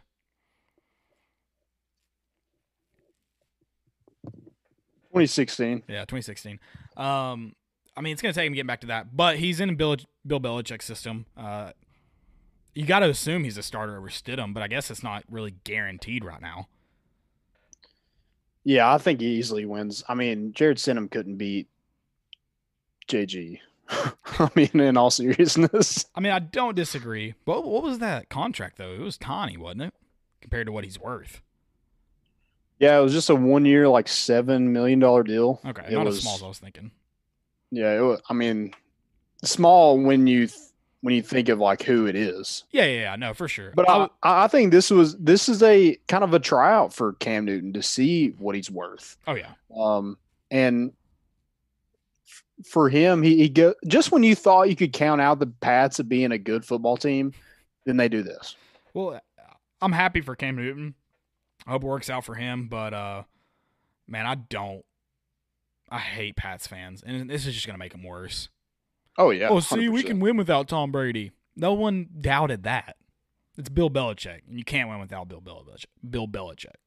Oh yeah, and Cam has issues with, he throws off his back foot. He overthrows receiver. He's not very accurate at times. He is kind of injury prone, but I feel like with the Pats, they fix it somehow, some way. They make it work, and now they have an athlete like they've never had before. Right. Who could just dominate a game. I mean, the athleticism is still there. It's just, I don't know. He was injured a lot at, the last couple of years in Carolina, and I just feel like they were trying to move on. And they're trying to move on where they can have, the offense center around Christian McCaffrey. Right. And not just run him into the ground and never win anything. So. Yeah, and then I think they were just ready to move on from Cam Newton and all, because they paid the same for Teddy. Yeah. So, what they paid the same that Cam Newton's contract, pretty much the same that Cam Newton's contract was. So yeah, I don't really blame him. So now I feel like he's going to be at least picked to get some MVP votes just because where he's going and That's possible. Just his athleticism. I mean, if he's able to, go ahead. If he's able to turn him into an MVP candidate, I mean, Bill Belichick is the best ever. I'll already say he's the GOAT. Yeah, I would too, but I don't think there's any debate whatsoever that you could. I don't know if he's a guaranteed starter right now, though. I mean, Stidham's ass. I don't disagree, but Bill Belichick, if you don't do what Bill Belichick wants to do, you won't play for him. He'll release you. Like if Cam Newton doesn't come to New England I'm sure they've had. I mean, look at Antonio Brown, a freak of nature. He came in, he gave him a chance to not be a psychopath, and cut him. Didn't play around. Yeah, Josh Gordon. Yeah, you kind of had to at that point, but he's willing to take a chance on these guys. That's what I'm saying. Yeah, that Cam Newton's just got to. I don't think Cam Newton has to be a phenomenal football player, but he's just got to be a smarter person in the locker room, I think. Yeah, and I feel like around the facility, he's definitely in a lot. But like Antonio Brown and Josh Gordon, those two guys are like very questionable when they went to the. I don't feel like his character's questionable. No, not his character. Not like them two. No, I think those guys were probably on like a one strike, and we're cutting you. We don't need that crap. Cam Newton's probably got a little bit of a longer leash, but he's had some, especially the last, I guess, 2 years in Carolina where, I mean, was it last year he just didn't show up on Monday morning? Yeah, he had some issues, and I don't know what he was dealing with. I mean, I love Cam Newton. I'm a Carolina Panthers fan. I love Cam Newton. He's been one of my favorite players since he entered into the league. But, he just, after that 2016 season, he just wasn't that guy. No, I think it was just some locker room stuff and maybe not agreeing with the coaching staff as a whole, and then maybe not having a great coaching staff is part of it too. That too. I feel like you have a lot better situation than you've ever had with Matt Rule coming in. Mm-hmm. I mean, he's been a college coach. He's been successful. That's more than I can say when Ron Rivera took over. Really. I mean, Ron Rivera getting jobs that dude is, I don't know how he gets a job every time. It's pretty amazing. Yep. Yeah, I like the Cam Newton movie. It's going to be interesting to see how it plays out for sure. Yeah. I think the Patriots, first off, they were probably going to win their division with or without Cam Newton. Now they're definitely going to win. Yeah. And just when the Bills thought they had a chance, they take it right out from underneath them. I mean, how do they luck into that division? That blows my mind. How does that division just suck? I guess it doesn't help when they've got New England twice on their schedule. But that's what kind of blows my mind about Brady going to the NFC South. Like, a lot of people think the Tampa Bay Bucks are locks for the playoffs, or I've seen a bunch about how deep they're going to go in the playoffs. Are they even going to make the playoffs? I don't think it's a guarantee. I mean, especially with the NFC South. I mean, the Panthers aren't that great, but you But the look at Panthers are going to have a chance. well, yeah, and you look at the Falcons. They have Julio Jones. They added Todd Gurley, and then the Saints are one of the best teams in the NFL. So it's not going to be easy to get out of that division. No. So I mean, you're having to play your toughest schedule you've ever had to play. Yeah.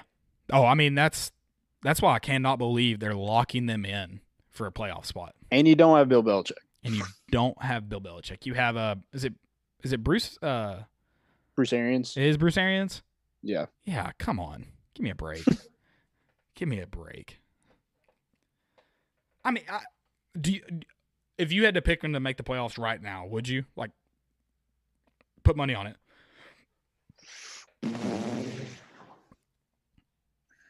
Probably not. I mean, honestly. I wouldn't. I wouldn't put money on it. I mean, they might be the last one in, but Right. I feel like the 49ers and the Saints and the Falcons have a better shot than they do. Yeah. Rank the quarterbacks right now in the NFC South. I would say Drew Brees. This one's tough. I think I should clarify that because I think if you go straight up, Tom Brady has to be number 2. Right. With their team, like where they stand right now, how do you rank them? That's what I should say. With their weapons and everything? Yeah, I mean, like, what do you think, I guess, production will be this season? I'll say Drew Brees. I'm going to go – I'll go Matt Ryan just because he has Gurley, he has Ridley, he has Julio Jones. And then I'll probably go Tom Brady and Teddy Bridgewater. Yeah, that's. But I don't feel like those three. I think Drew Brees is probably above those three. But I don't. If you switched either three of those out, I don't think you're necessarily wrong. I think Teddy's probably going to be at the bottom, regardless. And I'm not knocking.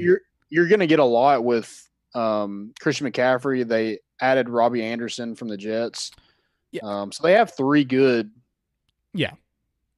Receivers, and then they have one of the best the best running backs in the NFL who's going to catch a ton of passes. Yeah, I don't disagree in terms of Bridgewater is going to have a good chance to be successful. I just think what I know about Matt Ryan and Tom Brady, I think if I was picking today, he'd probably be last. So, and I'm with you though. I think when you talk about their weapons, I think you could flip flop Matt Ryan, Tom Brady very easily. Yeah, I do know this. Matt Ryan is not at the top. No. Sorry, bud. Yeah. You got any more? I think that was my only one. I got a couple fails. I did see where Morehouse College is. They canceled their football season already. Really? What are they? They're a Division II school. Okay. Interesting. So I don't know if that leaves the door open. But I don't know. It was like the NBA where that started and then everything else started canceling. Right. Which I guess was the right decision now, but back then we're just like, what the heck? Well, I understand why the NBA and even college basketball canceled because how much travel is involved.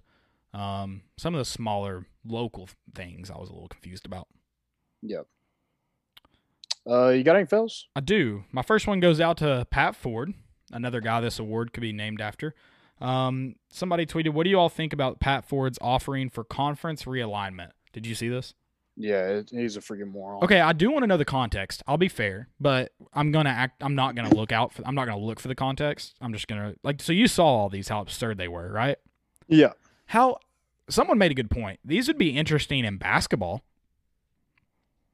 You'd have a little bit more level playing field in basketball, but you couldn't do this in football. He mismatched, like in Tennessee's division, for example, Northern Illinois was in it, in the Mid-American. Northern Illinois wouldn't win a game in the next 15 years. Okay, I take that back. They might be Vandy. Yeah, that's what I was about to say. Okay, Western Kentucky, didn't they almost beat Vandy actually a couple years ago? Probably. I think they did. They probably beat them now with Tyson Helton. Probably. But they're in that conference. I mean, no. This is the dumbest thing ever. And it's probably dumb in basketball too. I shouldn't say that. But I would say this, Notre Dame still wouldn't win that division. Notre Dame would hate it. They would never make the playoffs. Oh, no. Which I guess they haven't made a playoff yet. But which I did find it funny that Clemson basically has the same schedule. Oh, yeah. No, that was awesome. Well, and here's my biggest question. a lot of people probably thinks they're like, oh, it'd solve the playoff issues. No, you would have 8 undefeated teams. Yeah. Georgia or Florida would probably go undefeated in theirs. Obviously, Alabama would go undefeated. I'm trying to flip through this. Ohio State would go undefeated. I love how the Pac-12 is like still the same, pretty much. Texas A&M would probably go undefeated. They have Texas Tech in Texas. That might be a loss. Yeah, the Sun Belt would be probably the most interesting one with Alabama, Auburn, and LSU. Yeah, that would be the. Penn State would go undefeated. Easy. Yep. And then Clemson. Clemson would go undefeated. In the great Midwest, it'd probably be Wisconsin. Tennessee would have a good chance of getting a chance to play in the big game.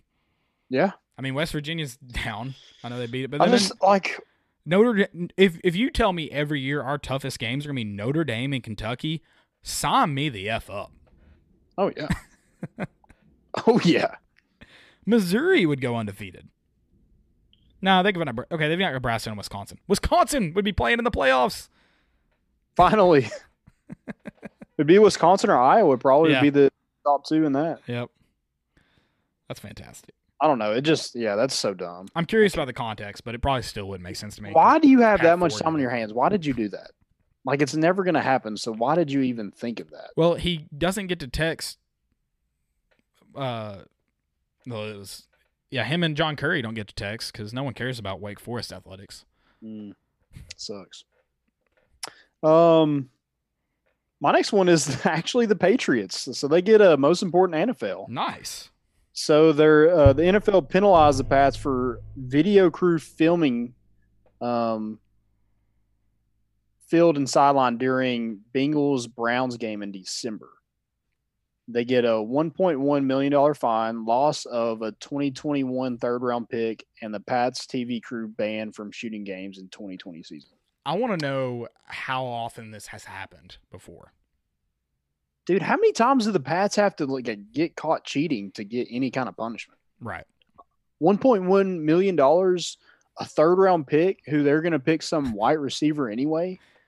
And then also there's senior club officials to receive training on league ops. So they have to do a training session too. Here's the thing. If they're cheating against the Bengals, you know they're cheating against good teams.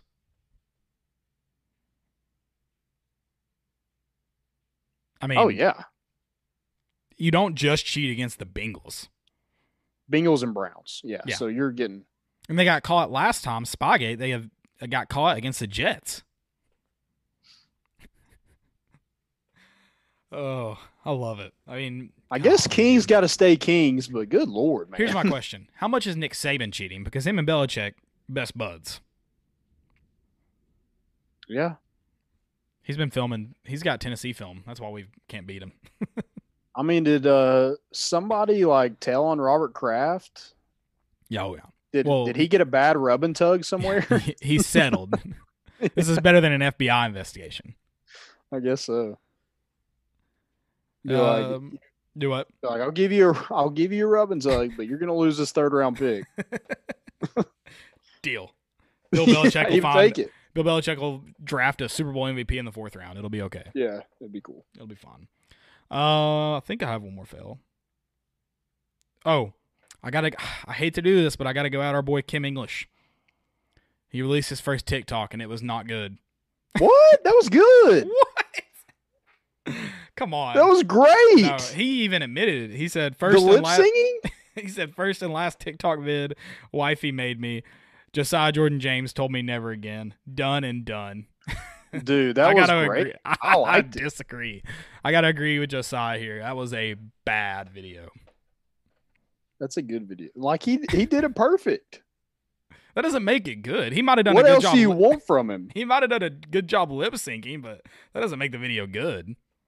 Yeah, that's what the video was supposed to be. That doesn't make the video inherently good, though. It needs other parts. Just wasn't a good video. I'm sorry. If you can make a better video, I'd like to see it.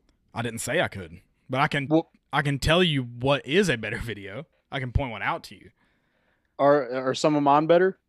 I'm sure you do got some. I'll have to go watch your TikToks. Okay. The Get the views up, bro. The one of the corgi. I mean, yeah, I can tell you that one's better. Yeah, like I can't beat the corgi. Anything I do No, I'm is sorry. not cool enough. Yeah, I'm really sorry, but that yeah, Corgi butt is always gonna win. You started at the top. That was your issue. Yeah, that's the problem. I shouldn't have done that. I was hoping that would get me followers and likes, but they just viewed it and that was it. Yeah, you should have slowly brought that one in. But you better get on the Kim English train because he's going to be our next head coach. I mean, I like Kim English. I don't like his TikTok game. Maybe he'll make some more. I kind of liked it, dude. I was impressed. Me as a I used to lip sync a lot. So I thought it was pretty good. I mean, I don't hate lip syncing. Let's be clear about that. It's just the video. Also, like, his grass is perfect. Well, yeah, the house looked very nice. I'm like, I want that grass. And I want somebody in the backyard that can sing like that. I'll also say your two favorite, my two favorite of yours are the one with Steven and the corgi one. So nothing I did. You were in the Steven one? It's a good I video. know, but he makes it, not me.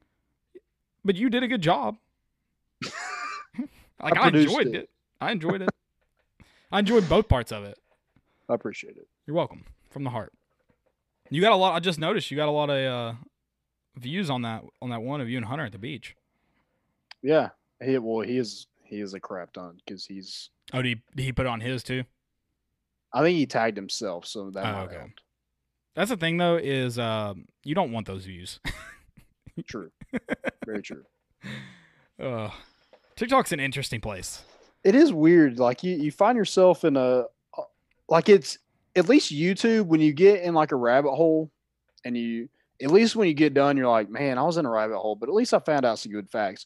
When you get a rabbit hole at TikTok and you're done, you're like, man, that was a waste of time. I've gotten rid of pretty much all the nasty stuff on my For You page. So that's good. Like all the dumb, the videos I'm talking about. I've pretty much gotten rid of all that, so that's good. Okay. Yeah, all the ones that just the girls dancing. Yeah. That's a good news. I think I've perfected my algorithm. But I like the dance ones. So it's mostly just like I like to know how to do the dance, but it's mostly just girls doing the dance. Just go to YouTube, man. They'll teach you. Just learn them. Yeah, they do that. They have those learn them on YouTube videos. Okay. All right, Matt W. asked, he told me not to dodge this question. I won't. I'll talk about it. He said, will Tennessee beat Florida? Will Tennessee play Florida? I'm going to go yes to play Florida and no, not right now. Okay. I'm going to go hot take. They're coming to Neyland this year. Empty or not, Tennessee beats Florida. I would love it. Harrison Bailey is the starting quarterback. But I think I think Florida's a better team than Georgia, so I would take us upsetting Georgia over Florida. Right now. Okay. I don't hate that take. We got any more questions? That's all I got. I haven't been on Facebook. Get on Facebook, man. Get on Facebook. I don't have any more. That's it. Well, that works. This has been a long show, but I'm okay with it. We've had some good segments. Had some had some good tight end talk and some good defensive talk. It's been a good episode. So I appreciate you guys hanging on.